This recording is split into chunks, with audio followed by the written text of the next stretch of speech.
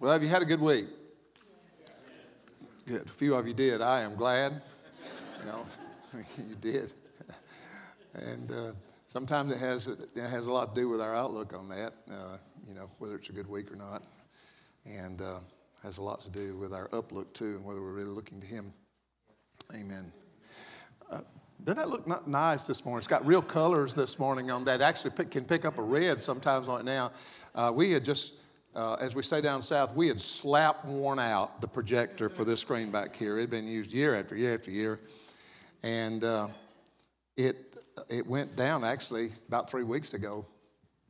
And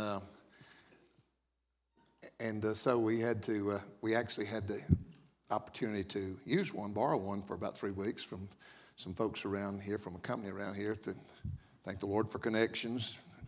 Jason, thank you for your connections you have with people.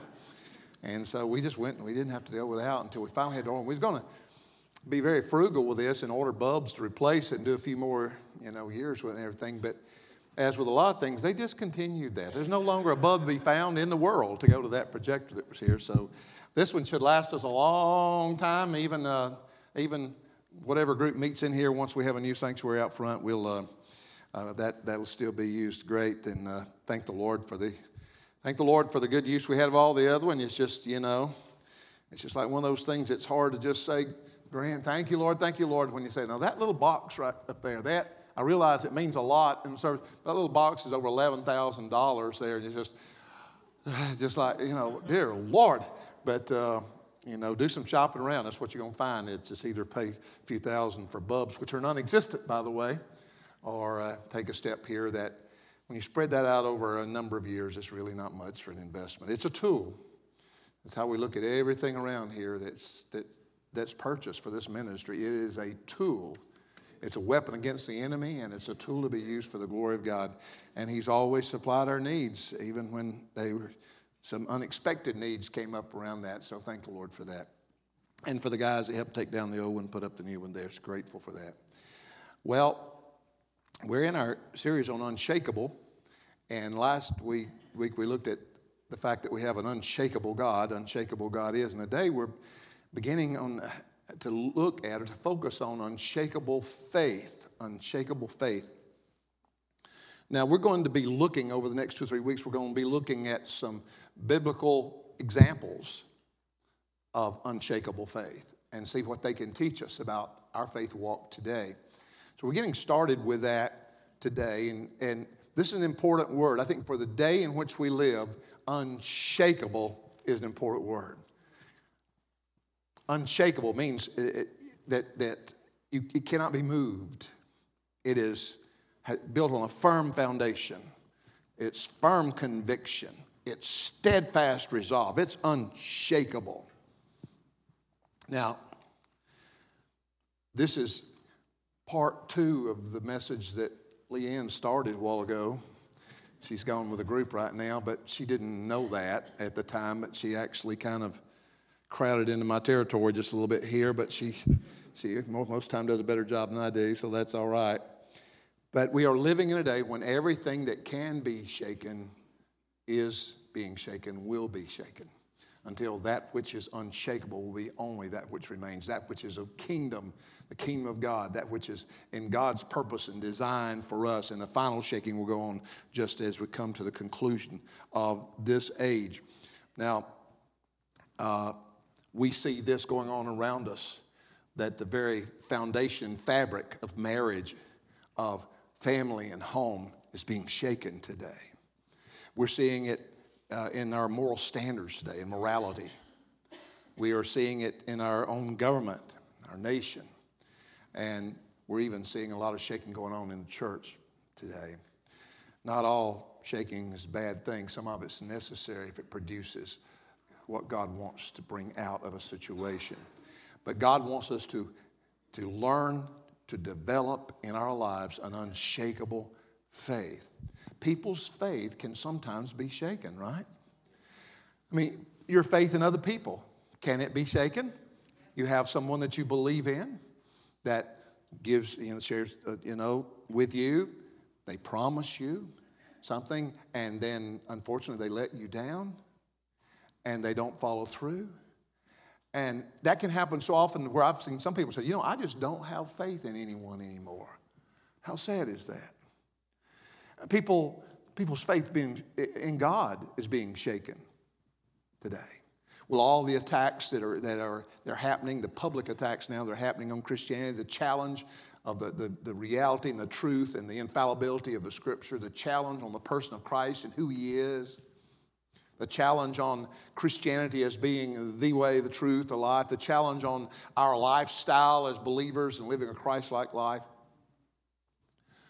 From all directions today in our nation, we're seeing that kind of actually frontal attack now on the kingdom of God and on the church. Now, a lot of that we see in the ideologies that we see in our culture today. And one of them is secularism, and you'll see how this has shaken the very foundation of the principles of God's Word in people's lives today. Secularism basically is where just God's excluded from everything, from public places, government, schools, so on and so forth. He just no longer belongs there. God's been excommunicated. The second ideology is what we refer to as humanism. And that's basically where man replaces God. It's all about me, what I can do. You're okay, I'm okay. Man has within himself everything that he needs. Then there is the ideology of pluralism, which basically says that all paths lead to the same end, that it doesn't matter what you believe as long as you're sincere. Then there's the ideology of consumerism, which I think really has taken a great deal of control over this nation, whereas it's all about material things, about making more money, about buying more things, and it takes priority over spiritual things, takes priority over God. It's shaking. We're seeing an ideology that's attacking this country. They're more concerned about things than we are about God. Hedonism is also an ideology which we can also see this going on in the world today, and that's basically where it's a pursuit of pleasure. Your life is all about a pursuit of your own pleasure. Folks, God designed us to live by faith. He designed us that way. The Scripture says in 1 Corinthians chapter 5, verse 7, that we are to live by or walk by faith and not by sight. Now, we know that there's a natural faith, that most of you had a certain amount of faith that when you woke up this morning that there would be another day, that you would have the strength to get out of bed, that when you got dressed and got ready to come here to worship, that when you put the key in the ignition or push the button or whatever you have to do to start yours in this day and time, that your automobile, that your vehicle would start. You believed it would. Now, some of us have been disappointed at times that didn't happen, but you just had faith that would happen. You had faith when you came into the building here and you saw the chairs here. You had faith that when you sat down, it would be able to handle the load there and it would be there for you. There's just general faith every day. If I just believe the sun's coming up, I believe if I flip the switch, the light comes on. And that's not a bad thing. I mean, it's a good thing, but it's mainly based upon the premise of previous experiences that it's always happened, so you still believe it happens. Then there is that supernatural faith. And the supernatural faith goes beyond just the daily, general faith. And that's when we learn to depend upon and see God move in our lives, to believe what He says in His Word and to act on it. So I think before I move into an example of unshakable faith, and we take just a couple of minutes to look at that, I want to go back and establish a foundation for us in understanding of faith.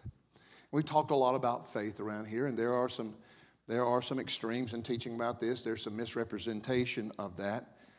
But as I mentioned before, the Scripture says quite clearly that the just shall live by faith, that we're called to live or walk by faith and not by sight. So it must be important. It is very important, according to Hebrews chapter 11, verse 6. You remember this? That without faith, it is impossible to please God. Would you say that faith is important? If we want to please God, then faith is necessary. Without faith, it's impossible to please God.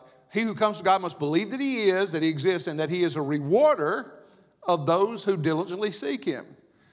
This faith not only is faith in Him, that He exists, that He's there, He's here for us, but that His will is to bring blessing and help into our lives if we will diligently seek Him.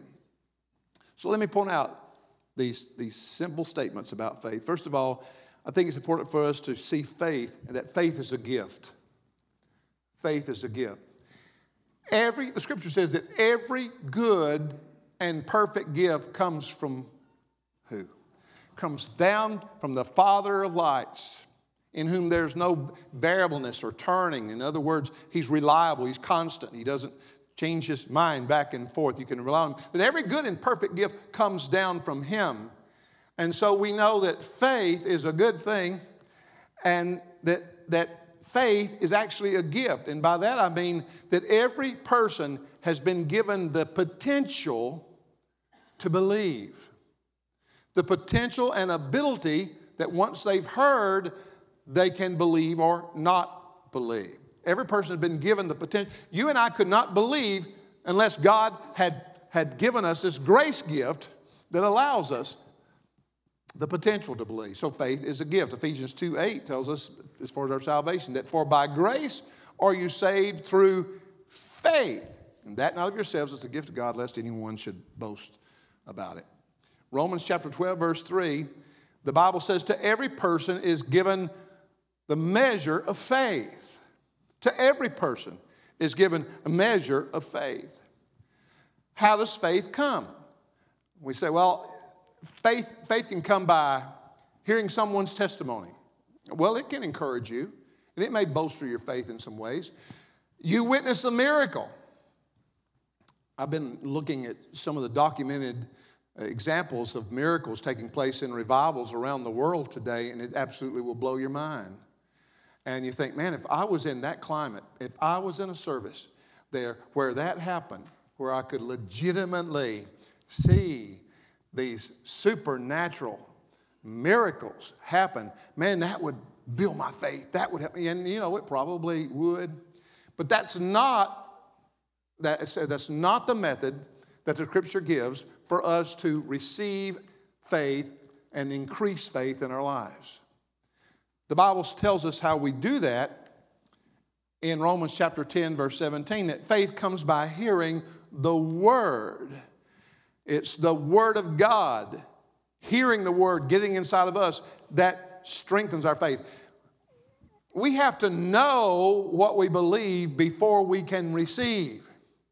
We have to be confident that this is a promise from God before we can receive that promise from God by faith.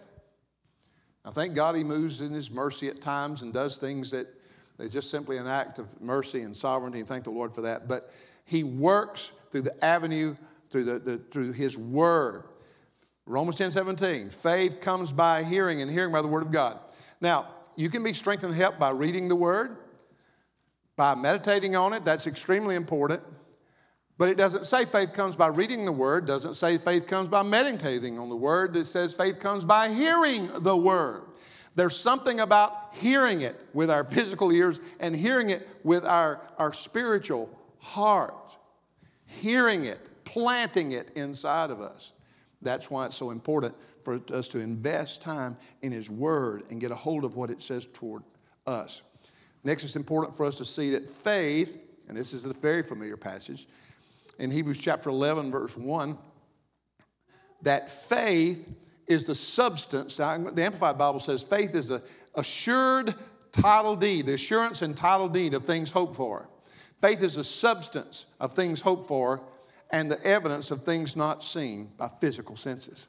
This is an amazing passage of Scripture where it says this is how faith is demonstrated. This is how you understand faith.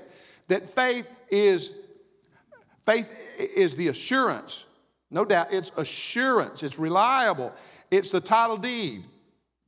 We've mentioned before that you can have a piece of property that you've never seen with your physical eyes, but if you have a title deed to it, it belongs to you whether you see it or not.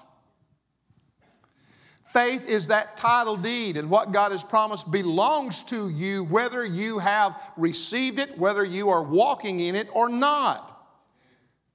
That's an amazing verse.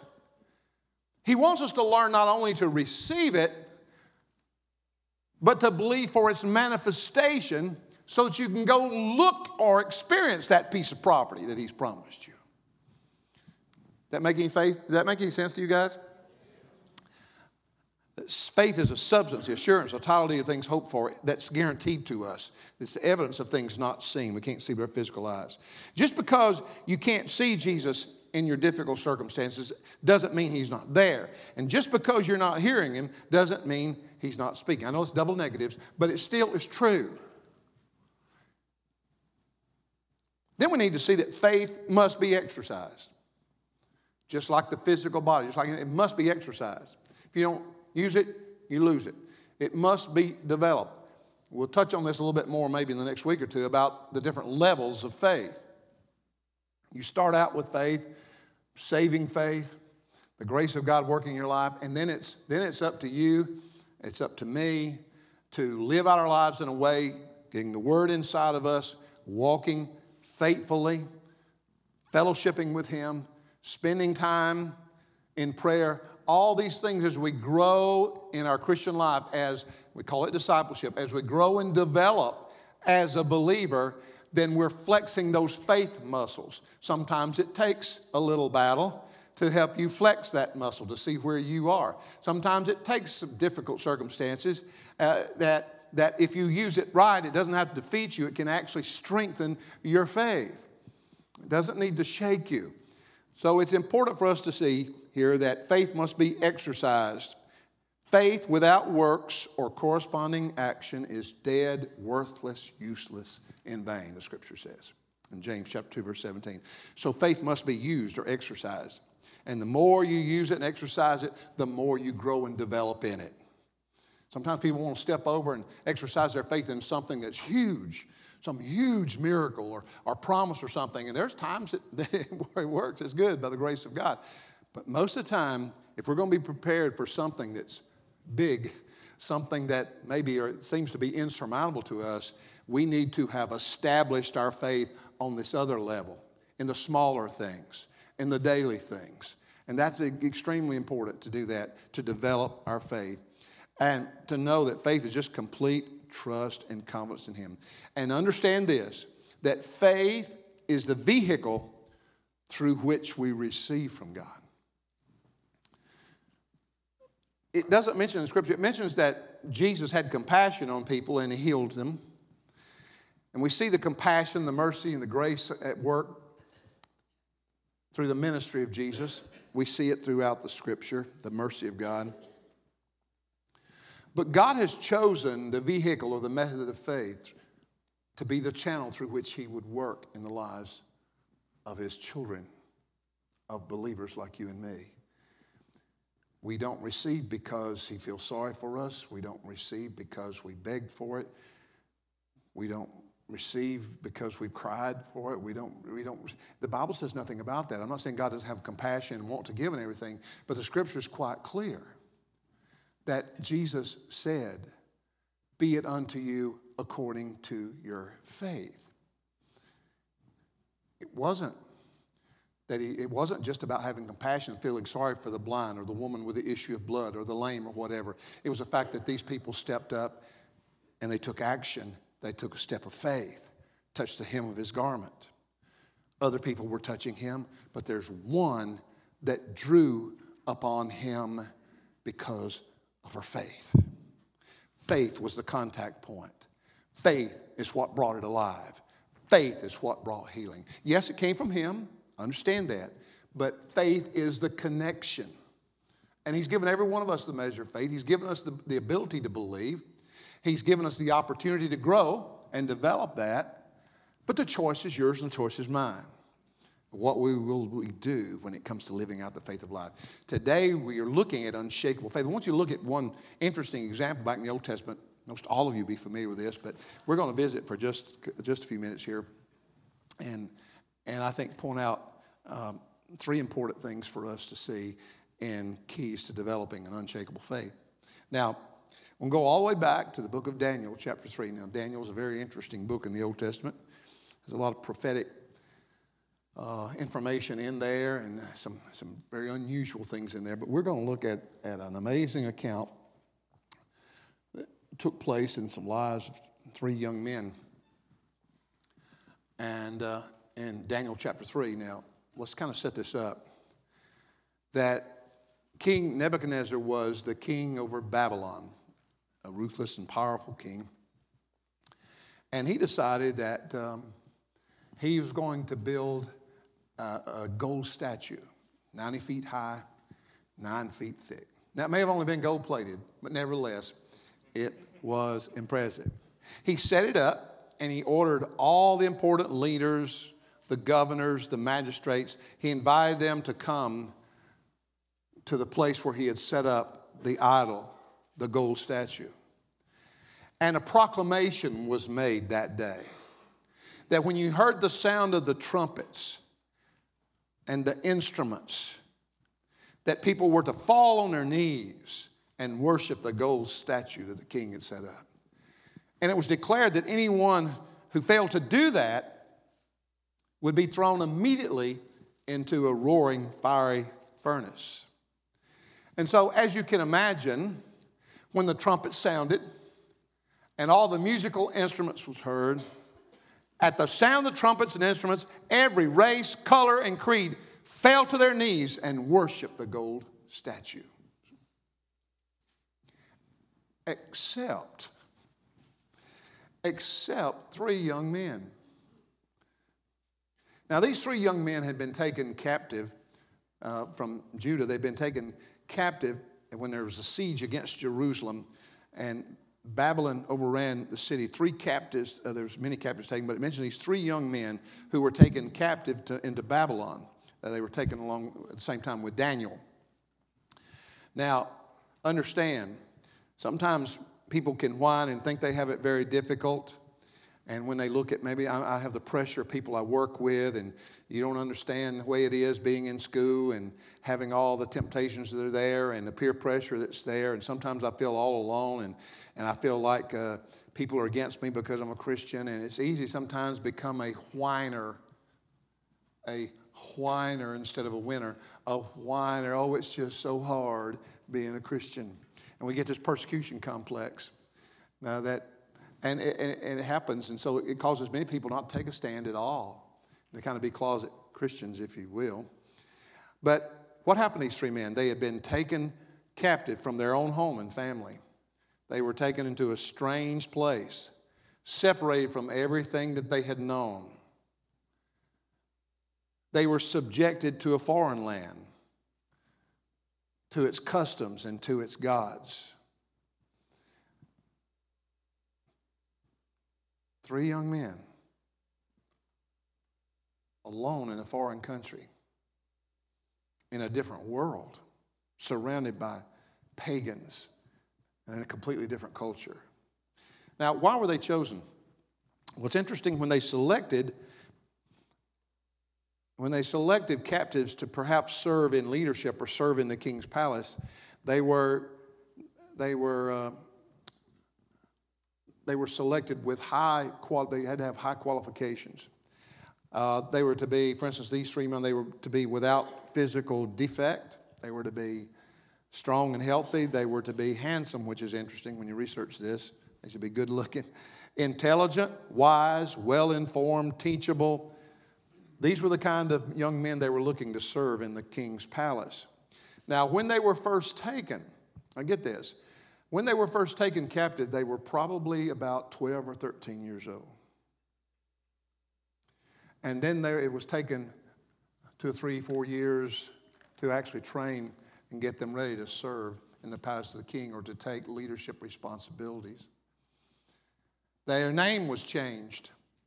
Their name was changed from the Hebrew names, which actually was Hananiah, Mishael or Michael, and Azariah. And their names ended with IAH or EL, and that had reference to the God of Israel. So actually their names represented that they were servants or they were followers of the true God of Israel. But when they arrived in Babylon, they were given the name Shadrach, Meshach, and Abednego. And so these names spoke of the strange gods and culture of their day. Their name was taken, their whole identity was taken from them.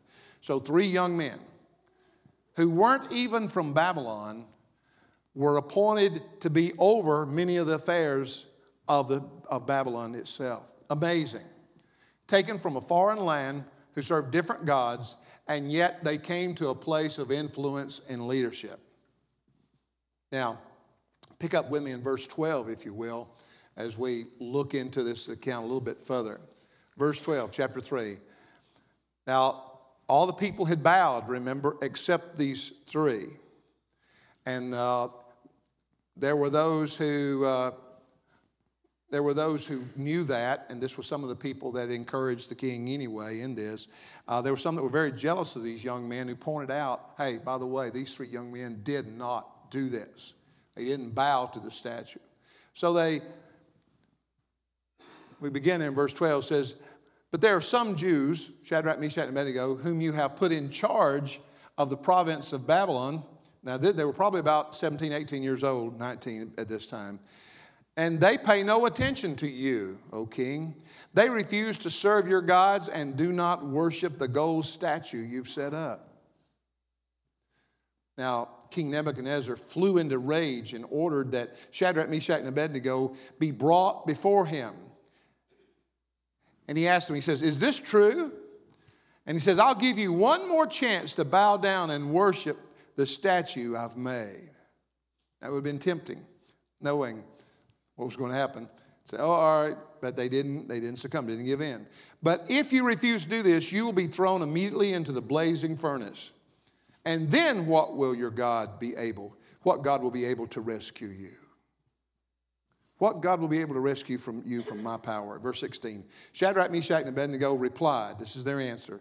O king, we do not need to defend ourselves before you. If we're thrown into the blazing furnace, the God whom we serve is able to save us. He will rescue us from your power. But even if he doesn't, we want to make it clear to you, your majesty, that we will never serve your gods or worship the gold statue you've set up. Of course, the king was furious. What did he do? He ordered that the furnace of fire be heated 7 times hotter than it normally was in the execution of people. And he ordered that the strongest men of the army would bind these 3 young men, tie them up. And they took them toward the burning fire, the furnace there. They tied them up, threw them into the furnace, fully dressed. 3 young men were fully dressed, thrown in the furnace. And because the fire was so hot, the flames killed these soldiers as they threw them in. So Shadrach, Meshach, and Abednego, securely tied, fell over into the roaring flames. Verse 24. But suddenly, the king jumped up. He must have been at some distance. He couldn't have been sitting very close. But after a while, from a distance, the king jumped up in amazement and exclaimed to his advisors, didn't we tie up 3 men and throw them into the furnace? Yes, O king, we certainly did. Look, he shouted, I see 4 men, unbound, walking around in the fire, unharmed. And the 4th looks like the Son of God, or as a son of God. The king came as close as he could to the furnace, and he shouted, Shadrach, Meshach, and Abednego, servants of the Most High God. So he recognized who God really was, that their God was real. He says, servants of the Most High God, come out, come here. Now, I know this is a vacation Bible school story, understand? And I know we're brought up and taught this. And it's an amazing account of our little boys and girls learning about Shadrach, Meshach, and Abednego, if they can pronounce those names. And we read through it. Can you get a grasp? This really happened, okay? At least we believe it really happened, and we believe the Bible's true. A lot of people don't. A lot of people believe part of it, but some parts like this.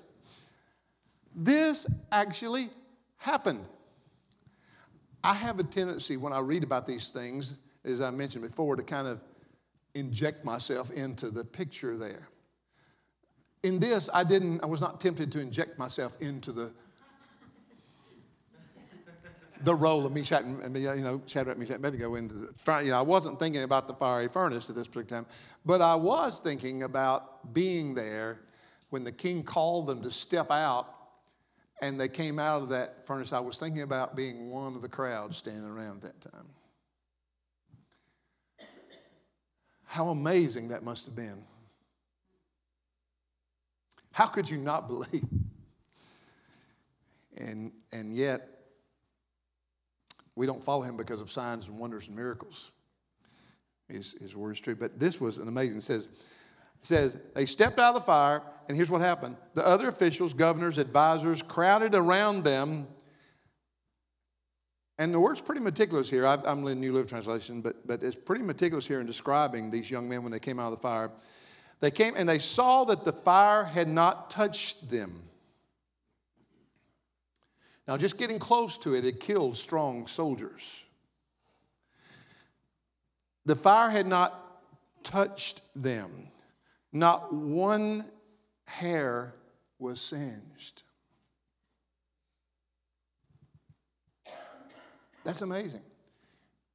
Any of you ever light a grill sometimes to just in your face? You know what happens. It doesn't take very much to singe. But it says, not one hair was singed. Their clothing was not scorched. And I really love this part. And they didn't even smell like smoke. That is amazing. I can walk into a service station or convenience store and walk out and I smell like smoke. Sometimes I felt a little self-conscious when I've done that and gone into a heavy smoking area and I've walked back out and I know that I smell like I've been, a smokestack. And I'm coming out of there and I realize, I'm about to go to someone, as pastor and as, go see someone in the hospital or something, and I'm going to walk in this place smelling like smoke. So there have been times I've come out of those places and said, Lord, I need to claim somewhat of this miracle. Shadrach, Meshach, and Abednego, he said, they came out, didn't smell like smoke. So what about me? This is an amazing, amazing story. So what was Nebuchadnezzar's response? Well, you can imagine. He said, praise to the God of Shadrach, Meshach, and Abednego. He sent his angel, the angel of the Lord, Jesus, I believe. He sent his angel to rescue his servant who trusted him, who had faith, unshakable faith in him. And here's what the king decided to do. He made a decree, and he says, now, anyone that speaks out against their God, anyone speaks out against God, that they would be destroyed. No one. He says, there is no other God who can rescue like this God. So here's what they did. They made a public stand or declaration. This is important. If you're going, in life, you're going to be challenged by some things, and you're going to be challenged by some people, and you're going to have some temptations that come against you. You're going to have situations that can be very trying and testing, and people that will not agree with you, people who will oppose you. You're going to run into situations like that. And one of the best things you can do as a believer, not as a pride-filled Christian that's, somehow bragging about yourself or your own ability or being better than anyone else. But one of the best things you can do is once you've anchored in the truth of the word, determined you're going to anchor right there, and then, not in a bragging sort of way, take a public stand so people know where you stand on it.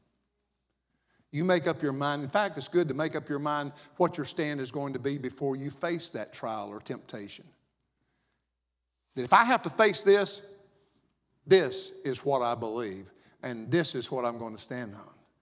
We need more people today who have the courage that when they're facing things that are coming against them, and when they might be in an uncomfortable environment, they'll say, oh no, it doesn't matter what people say or do. It doesn't matter what's going on around me.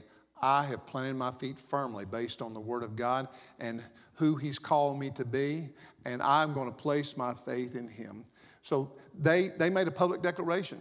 It's important. I think sometimes when I talk to young people, teenagers in school, I say, you don't go around about bragging on being a Christian, but you're not ashamed of being one either. But the best thing you can do in school is, in a non-religious sort of way, take a stand. Let others know that you're a follower of Christ. And then there's responsibility to do your best with His help to live that testimony out. Take a stand. If you don't take a stand, you have a tendency to be wishy-washy. So they took a public stand, made a public declaration. Now, they took the stand because they had a relationship with God. It says, our God, our God. So we will not bow to any other God because our God will deliver us. They knew that He would deliver them. They just didn't know what way or in which particular manner that in which they would be delivered. But they knew deliverance was theirs. They made a public declaration. Secondly, they were tested. They were tested. Hey, as a believer, you're going to face some testings. They stood their ground. And by the way, love produces obedience. True love of God produces obedience. That's where you have convictions. That's where there's absolute rights and wrongs. You stand your ground. They endured. They had a chance. They had a way out. Just look, I'm going to give you one more chance. Bow down this time. But it says they endured, and they endured through the fiery furnace. God did not keep them out of it. He was with them in it and delivered them from it. Sometimes that's the way He works. Sometimes He will deliver you out of it. Sometimes He'll deliver you in and through it. Sometimes He'll deliver you and you don't even have to face it. Nevertheless, He delivers you. It's a promise. They endured, and finally they were delivered. They were supernaturally delivered without even the smell of smoke on them. And I love the very last part there, verse. It says, and the king promoted them. Don't leave that part out. Man, you walk in faith, unshakable faith, and you see it through in the Spirit of Christ, and you walk that all the way through the end. God's not only going to deliver you, He's going to promote you. He's going to breathe things into your life that are greater than you've ever experienced. He's going to give you more opportunities than you've ever had. He's going to put you in a greater position of influence than you've ever been. He's going to, I think, give you greater joy and fulfillment than you've ever had. But it's important. Stand your ground. Endure all the way. God's going to bring you through it. Don't begin to get the persecution complex. Feel sorry for yourself. And know that God's going to deliver you, and then He'll promote you. He'll promote you. I'm going to bring things down to an end here by looking at, I think, 3 keys that will set us up or establish us, get us in a place to where we can develop unshakable faith. 3 keys. First of all, it's important that you be certain of God's unsearchable love for you. If you're going to have unshakable faith, you need to have a certainty and assurance that God loves you. Many people, the problem that many people have in having a close relationship with the Lord, and even in having a successful prayer life, or in walking in consistent faith, continual faith, the problem they have is that they're not really confident of God's love. The enemy doesn't number on them, and they think about their past failures and promises they made that they didn't keep. And the devil just kind of rubs their nose in the dirt, if you will, and they just say, I don't know. Honestly, I don't see how God could still love me. You don't have to see how He could still love you. He loves you. People have been brought up in a home where they didn't experience true love from the dad or from their mom, from their parents. They didn't even realize their whole life they'd been really looking for what it meant to actually be loved. They didn't even know how to process that, what it would be like if they experienced it. And those people have a very difficult time in walking in a place of confidence and joy in a relationship with the Lord. They have a difficult time because they're always doubting as to whether God really loves them or not. And if they mess up and do wrong, they think that God doesn't love them anymore. So if you're going to establish unshakable faith, you need to develop a certainty, an assurance of God's unsearchable love for you. Now, love today is a word that's thrown around. You know, it's been Valentine's Day, so it's been thrown around and used in a lot of different ways today. It's been cheapened. It's being abused and misused. It's been used in place of what was lust. You know, it just has been so abused in our nation in particular today. Always remember that I think in true love you'll experience some wonderful feelings, but love is not based on feelings. Love is based on choices. Feelings will come, but you make a choice, you make a decision, you make a commitment to love. I've talked with couples before, even in situations where there was a woman, a wife that had been abused. And it was not just one time, but it happened over a period of months and years. But her husband come back and apologize and say it's going to be different now, never happen again. But what happened? It'd be a repeat over and over again. She finally got that person, that wife will normally get the feeling that she deserves the punishment she's getting, that she's unworthy. She tells herself that, and it's hard when you've got a person like that and they say, but I love him and he loves me. You know, I can't get into their mind or in their heart, but let me tell you something. A man that abuses and beats his wife does not love her. Does not love, I don't care what he says, does not love her. I'm not saying there weren't ever any feelings or don't still have feelings. So it's important for us to see that we must understand and know that God truly loves us and accepts us.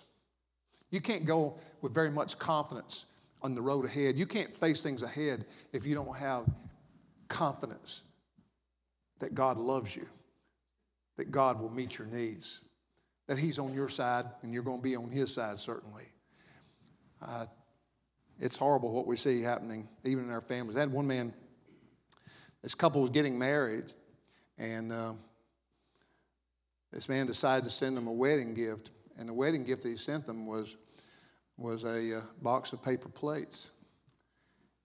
And he said that he figured that they would last as long as their marriage would. And sad to say, we're seeing that plight in homes today where there's no expression of true love. There are several words in the Greek for love that we have the word love translated in Scripture, but it's a different Greek word. Three main ones is the word eros, which is where we get erotic type love. Then the phileo or philia, which is affectionate brotherly love. And then agape, which is that selfless love, the God kind of love. The Scripture says that God is love. And get this, his holiness is an expression of that love. Some people put love over here and holiness and righteousness over here. It doesn't work that way. It doesn't work that way. His love is perfect and holy. It's an expression of holiness. It cannot be separated.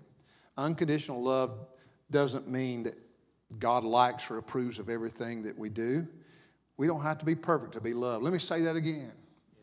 You don't have to. I don't have to be perfect to be loved. How many of you happy about that?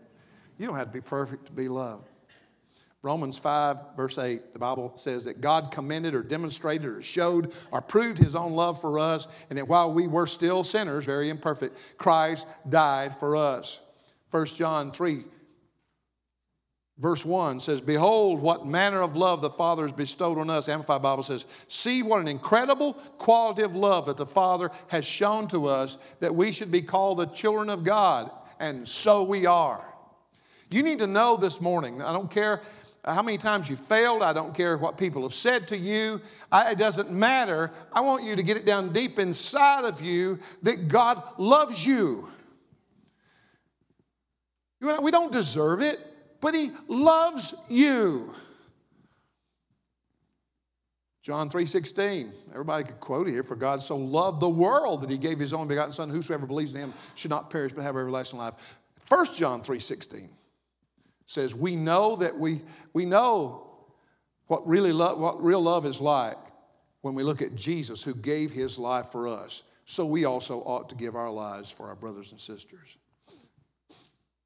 If we had time this morning, we would walk through several verses of Romans chapter 8. We don't. But sometimes it just do you good to sit down and read Romans 8 every day. Romans 8, verse 31, 32, and verse 35 says, what shall we say about such wonderful things as these? If God is for us, who can ever be against us? Since He did not spare even His own Son, but gave Him up for us all, won't He also give us everything else? Or won't He also with that freely give us all things? Isn't that amazing? Message Bible says, so what do you think?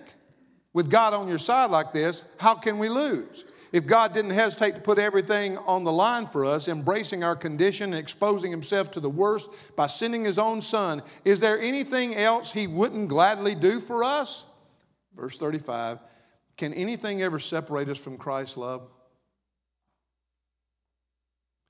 Does it mean He no longer loves us if we have trouble or calamity, or are persecuted, or hungry, or destitute, or in danger, or threatened with death? We need to know that none of these things can separate you from the love of God. He loves you.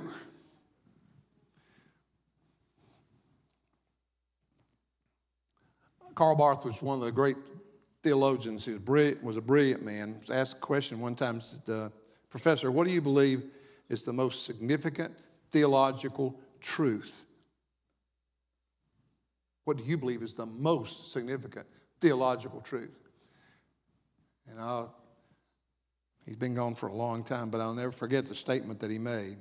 He said, the greatest truth that I have ever known is this. And he smiled and he said, Jesus loves me. This I know, for the Bible tells me so. If you're going to establish an unshakable faith, you need to establish an unshakable certainty that God loves you. Now, His loving us should bring about a response from us. We love Him because He first loved us. Jesus said, how could you love me and not keep my word? In other words, if we experience that love, He's going to change us, right? He's going to change us. But don't ever doubt. You don't have to be perfect to be loved. The second thing is we need to be confident of God's unlimited power. If you're going to have an unshakable faith, you need to establish a strong confidence that He is all-powerful. He's the Creator. He spoke the worlds into existence. The Bible says that His Word is powerful and alive. We see in the Scripture the power of the Holy Spirit that is at work in you and me. Today, you need to know with confidence your faith does not have to be shaken because you have a God who has unlimited power. As strange as it may seem, the only thing that can, I'm going to say, use the word restrict. He's all powerful. He can do anything He wants to. But He never does anything contrary to the Word. He never does anything contrary to His character. If you don't put that in there, then you can get really misled on some things. God can do anything except He will never violate Himself. He will never do anything contrary to His Word or contrary to His nature. He can't. Won't happen. And that's important for us to know. It's because in that way, since we're created as free moral agents, we are given the ability to choose to follow Him, to reject Him, to say yes, to say no, to respond in faith or to waver in doubt. We're given those opportunities to choose there. I know this sounds a little bit unusual to folks, but God has unlimited power except people can limit God. people can limit an almighty God? In Jesus' hometown of Nazareth, he would have healed them all, but he couldn't do but just a few because of their unbelief. The people limited what his will was in that situation. Amazing. The Bible's filled with examples. God says, I will if you will. I will if you will. The flip side of that is true, is I won't if you don't. Doesn't that make sense to you? We get this idea that God is sovereign and all-powerful and just, and he is. He is. But he's created us in a sense, in his image. He created us with a purpose to establish kingdom even here on earth within ourselves, and then, of course, with him eternally. And so with man has been given the awesome ability and power to make choices that will affect God's response. It doesn't make God any weaker. It just means God says, this is the way I'm going to work. Ask and you'll receive. If you waver in unbelief, don't think that you'll receive anything from God. It's pretty evident, isn't it, when you walk through the Scripture? Yes, we have an unlimited God, so don't tax that. Don't try to limit that or tax that with any of your unbelief or your doubt or your fear or anything else, right? We want to say, God, you're all powerful, so I want your power, I want your might to work in my life, in everything. God has unlimited power, so God is always big enough for anything you face. I don't care what kind of prayer need, I don't care what kind of sickness, I don't care what you've been through, I don't care what you're going through right now. It doesn't matter. Get it down deep inside of you. You can be certain that he loves you, and you can be completely confident that he's got power to take care of any situation you're going through right now. Get that inside of you. When something comes against you, say these things. Get a hold of the word. The final thing, the third thing is, you need to be convinced in your heart, convinced of God's unending faithfulness. The Bible says he's faithful to keep even to 1,000 generations. He's ever faithful. His mercy endures forever. Romans chapter 8 again, Romans chapter 8 verse 39 says, and I am convinced that nothing can ever separate us from God's love, neither death nor life, neither angels nor demons, neither fears for today or for worries about tomorrow, nor even the powers of hell can separate us from God's love. For I am convinced, Amplified Bible, I'm convinced and continue to be convinced beyond any doubt that neither death nor life, nor angels, nor principalities, nor things present, threatenings, nor things to come, nor powers, verse 39, or height or depth, nor any other created things will be able to separate us from the unlimited love of God, which is Christ Jesus. So his love is certain. His power is unlimited. Romans 8:27 says, no, despite all these things, our overwhelming victory is ours through Christ Jesus.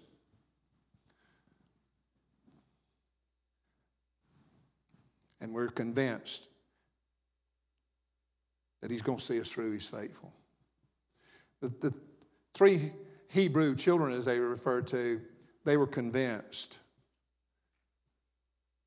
that God was a faithful God. They didn't know exactly how things would transpire, but they had faith. They believed in a faithful God. 2 Thessalonians chapter 3, verse 3, the Bible says, but the Lord is faithful. The Lord is faithful. Say that out loud with me. The Lord is faithful. He will strengthen you and guard you from the evil one. The Lord is faithful. Hebrews 10:23 says, let us hold fast or seize and hold tightly the confession of our hope without wavering, for he who promised is faithful.